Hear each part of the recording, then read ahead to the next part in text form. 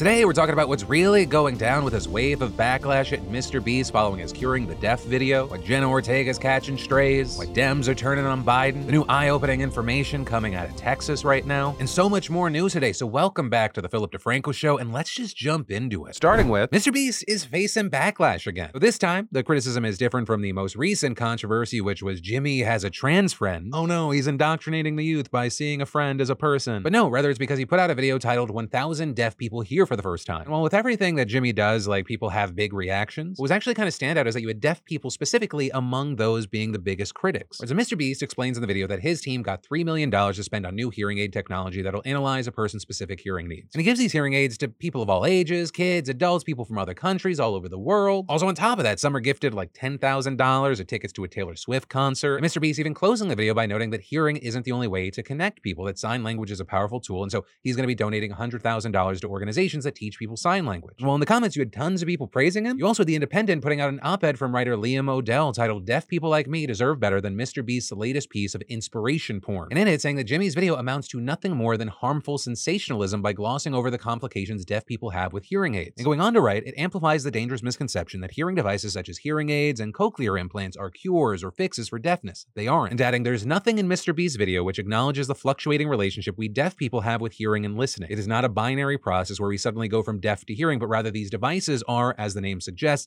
there to aid hearing. And arguing, the video fails to properly emphasize the element of choice deaf people have around whether they want to use them. Some will try hearing aids or receive cochlear implants only to find they aren't the right fit for them. Others will decide not to explore them entirely, and some individuals won't be eligible for them altogether. And the author adding that even though Mr. Beast likely had good intentions, even the most casual and well-meaning actions can be harmful to deaf and disabled people. And with that, you had plenty of people on Twitter seemingly agreeing with those concerns, saying that his video is misleading and that he's just another celebrity using a marginalized group to get clout rather than sharing actual deaf awareness. So of course, you had many people on Mr. Beast's side saying it's unfair for people to criticize him every time he tries to do good. But even if the solution in this video is not the solution for everyone, it's likely changed so many people's lives. And so that's why, of course, with everyone, I'd love to know your thoughts on this story, but also, specifically, if you or someone you know is any degree of hearing impaired, and definitely if you're deaf, which, side note, with a quick turnaround to these videos, the closed captioning on these, I know it can sometimes take a few hours. We're still trying to work on that. But I would specifically love to know your thoughts here in those comments down below. And then, it's a big announcement, some of you already know. This week, I'm doing something different for you, because in addition to your regular Monday, Tuesday, Wednesday, Thursday Philip DeFranco show, you're also getting an extra 4 to 10 minute bonus morning news video every morning. It'll look like this. This is actually this morning's. It'll be going live at 9 a.m. Eastern, 6 a.m. Pacific. That way you can start your day and end your day getting filled in. So yeah, if you haven't already today, check out that video. I'll also link to it down below. And I hope you enjoy the videos, because there's always more that I want to talk about. And then, the fallout from the writer's strike has begun. On the logistical and business side, Deadline reported that some studios are suspending their overall deals with TV writers and producers, meaning that tons of writers and showrunners that had deals to make shows for certain studios just got letters saying that their deals are suspended amid the strike, with some also specifying that the compensation they're scheduled to receive has been halted as well. And the studios that have issued these suspensions include Warner Bros., Universal, CBS, and Disney, with Netflix possibly following in the coming days. And all that happening as some studios are facing severe backlash for demanding that showrunners work amid the strike, with Disney and Warner Bros. Specifically sending out letters saying that they are still contractually obligated to perform non-writing duties. But many showrunners would argue they don't have any non-writing duties because at every stage and level of producing, writing's involved. But Disney's letter going as far as to say, you are not excused from performing your duties as a showrunner and/or producer on your series as a result of the WGA strike. Your personal services agreement with the studio requires that you perform your showrunner and/or producing duties even if the WGA attempts to fine you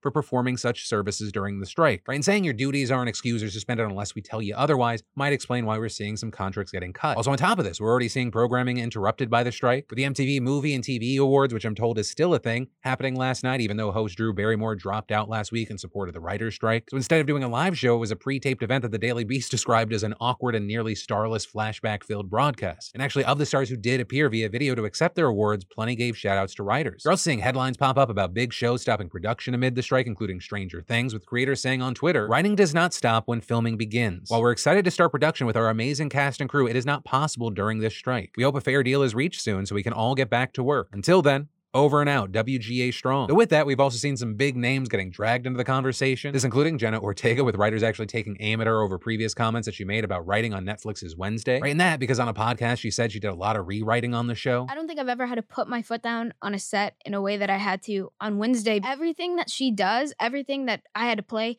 did not make sense for her character at all. There's no way. There was times on that set where I even became almost unprofessional in a sense where I just started changing lines, and then I would have to sit down with the writers and they would be like, wait, what happened to the scene? And I would have to go through and explain why I couldn't do certain things. And those comments critical of the show's writing earned her some, some love, people saying queen, but also backlash. And now, during this strike, you have writers making jokes about it, saying she should join the picketing. One saying, rewriting is writing. See you at the line, Jenna. One even holding a sign that said, without writers, Jenna Ortega will have nothing to punch up. So there you also had tons of people defending her, saying it's not fair to make her the butt of the joke here when this is something a lot of actors do. There are plenty of script notes on set to better fit the character they've built. She shouldn't just be singled out for that. Also, I will say with this whole strike situation, one of the biggest controversies involved two people that are not writers. I don't know if you saw, the situation got pretty viral, but political commentator Hassan Piker actually went out to see the picketing. He's live streaming the whole thing, did it with Adam Conover, who by the way is a BAMF. Well, this was getting general attention and things were popping up like, oh look, Hassan bought everyone pizza. What ended up getting the most attention was his stream getting interrupted by a troll. We love landlords. We love landlords. We love them a lot. We're all against unions. They're not fair to the corporate companies.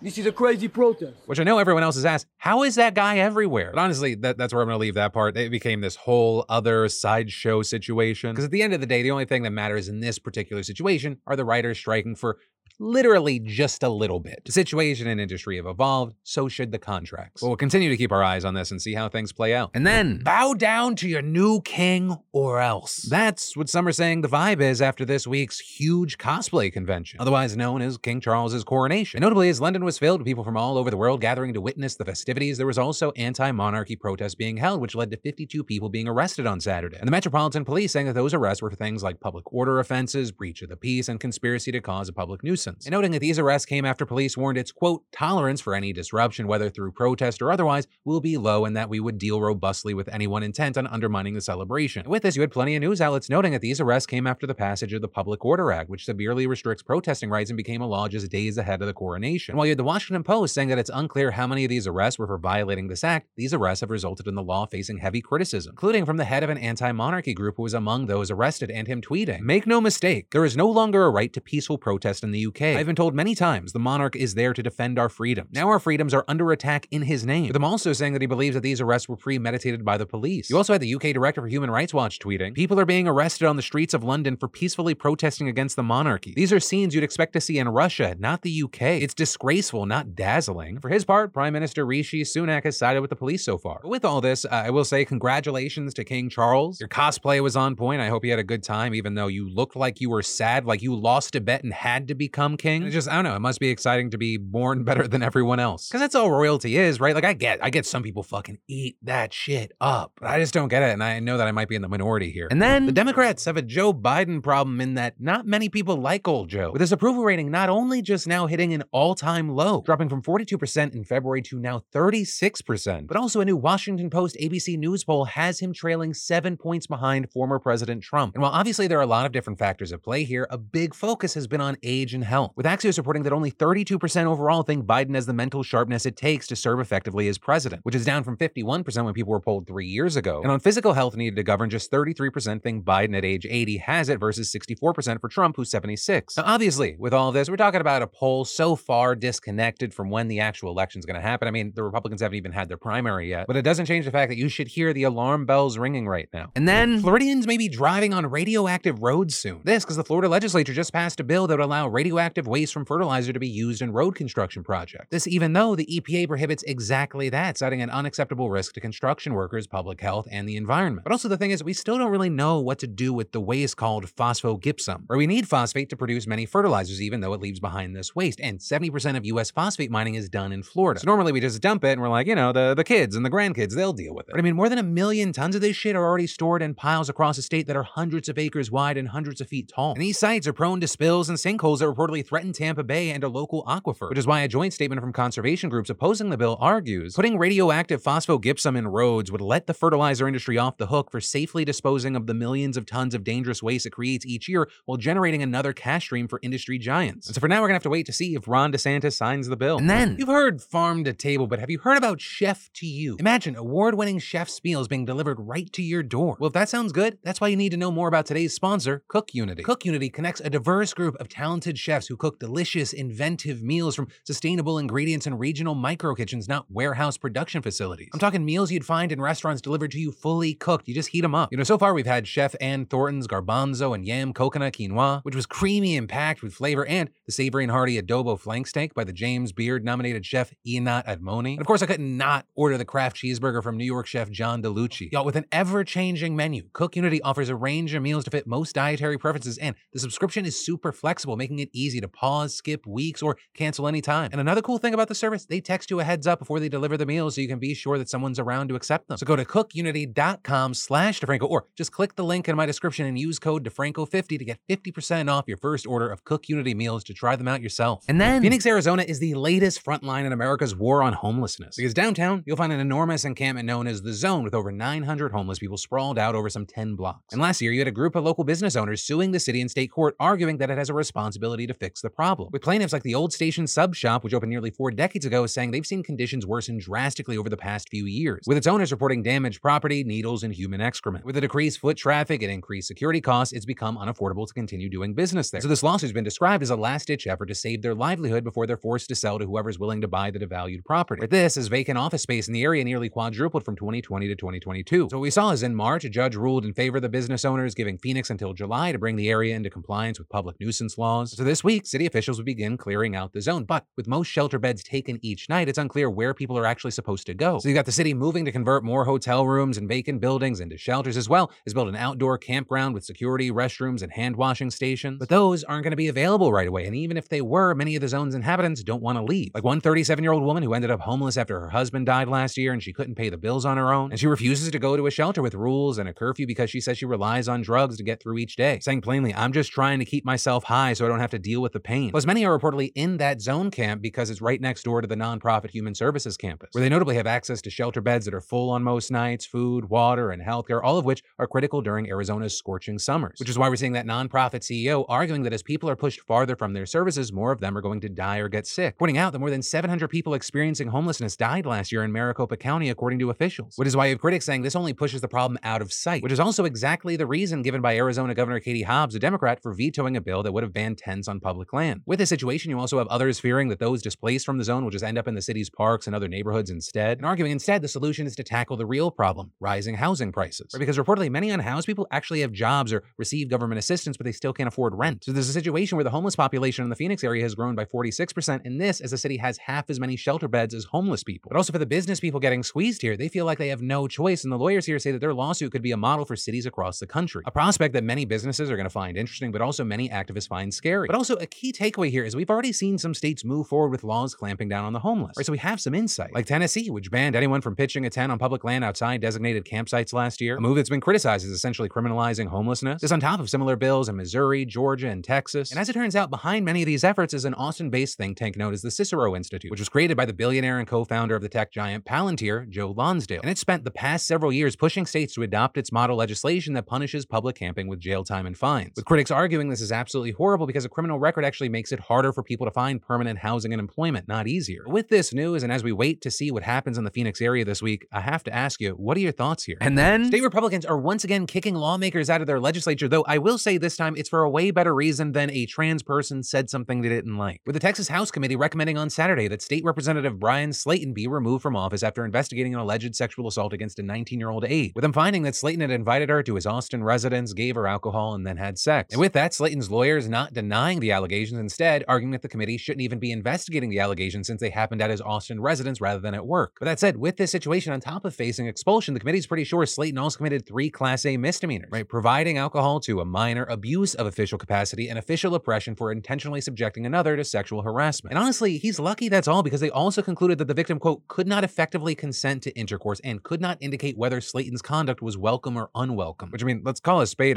here. That sounds like a really long way of saying that he sexually assaulted her. That said, it's unclear right now when exactly a vote on his expulsion is going to happen, but fellow Republicans have already submitted a resolution to get him out. And then immigration and the border, we've been saying for weeks, gonna be massive news starting especially this week. And we're already seeing it because major Texas border towns have declared a state of emergency ahead of Title 42 expiring this Thursday. We talked a little bit about it last week, but those are the provisions that President Trump put in place that limited immigration during the pandemic. And with its expiration just a few days away, border towns fear that they're going to be overwhelmed by a huge influx of migrants. And those fears aren't exactly unsubstantiated, with the U.S. Customs and Border Patrol saying that they've already seen a substantial rise in encounters at the border and that upwards of tens of thousands are already at the border, although I've seen some conservatives claim that it's hundreds and hundreds of thousands. Now, for its part, the Biden administration has tried to reassure border residents, with the Department of Homeland Security Secretary Alejandro Mayorkas stressing in Brownsville late last week, "We have a plan. We are executing on that plan." So far, that plan includes sending troops to the border alongside putting deals in place with Mexico to more or less extend some of the provisions of Title 42. But keep in mind, this is a developing situation, and I'm going to keep you updated on it this week. Also, on the subject of border towns, we need to talk about what happened in Brownsville yesterday, because at least 8 people were killed and 10 injured when a Range Rover plowed into a crowd of migrants that were waiting at a bus stop across from a homeless shelter that helps migrants in the city. Now, there's still a lot of questions surrounding the situation, as authorities have been slow to release information. Some of the things we know: that the driver was a Latino man and he was initially arrested on charges of reckless driving, although that's now been expanded to include 8 counts of manslaughter and 10 counts of aggravated assault with a deadly weapon. Now, currently, it is officially unclear if this was intentional, an accident, if the driver was hammered when this happened. Some witnesses reported that while trying to run away, he cursed at them and looked impaired. The police also waiting to get the results of a blood toxicology report. That alone would be a tragic enough way to end the show. But obviously, we can't talk about Texas today without mentioning the shooting at the Allen Premium Outlets in Texas on Saturday, where at least 8 victims, including children, were killed, with about the same amount injured. Also, it could have been a lot worse if it wasn't for the fact that an officer was already at the mall for an unrelated incident, with them then responding to the shooting and killing the gunman. As of right now, you have investigators trying to figure out why the gunman attacked this mall, but you had right-wingers quick to claim that it was a gang shooting or due to cartel violence because the man looked Hispanic. But current evidence suggests that it was actually motivated by far-right and white supremacist ideology, as he was wearing a patch that read RWDS, which is short for Right-Wing Death Squad, probably a reference to various Latin American dictatorships that hunted down leftists within their country. And social media accounts tied to him back that up. He was clearly a far-right Latino neo-Nazi, sporting a huge swastika tattoo on his chest and the SS symbol on his arm. And a Latino white supremacist might sound like a contradiction to some, but Latino is just a cultural identifier, and white Latinos can be just as racist and bigoted as any white supremacist. Also, with the situation, we're kind of seeing the same song and dance from both sides on the gun issue. And that's not saying that both arguments are equal, it's just that it's happening again. But, with this, we saw the Biden administration renewing calls for stricter gun reform, especially on so-called assault weapons. But then on the other side, you had Governor Greg Abbott telling Texas this morning that it was too early to draw conclusions or make policies. And when asked what more could be done to keep AR-15 style weapons away from the shooter, he said, "The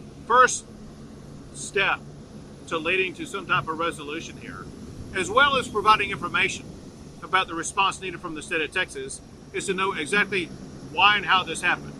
I believe in the coming days, the public will be much better informed about why and how this happened, and that will inform us as Texas leaders about next steps to take to try to prevent crimes like this from taking place in the future." Not really answering the question at all. I don't know what to do with this news, because it feels like over the years, the only thing that's changed is like my opinion on the matter. I normally have felt like there's almost no way that things are going to change, but now I feel like things are definitely just not going to change. Like, both sides are on completely different planets on this issue, and no amount of hearing stories about, or in this instance, seeing fucking video of dead children seems to be moving the needle for anybody. And unfortunately, that is the note that we're ending today's show on. But what I will say here, remember, today and this week, in addition to getting your full Philip DeFranco show, which is what you're watching right now, I've been uploading a morning news video. I uploaded the first this morning. It's about America's Secret Wars. Link in the description and also on the screen here. But as always, my name's Philip DeFranco. You've just been filled in. I love yo faces, and I'll see you tomorrow.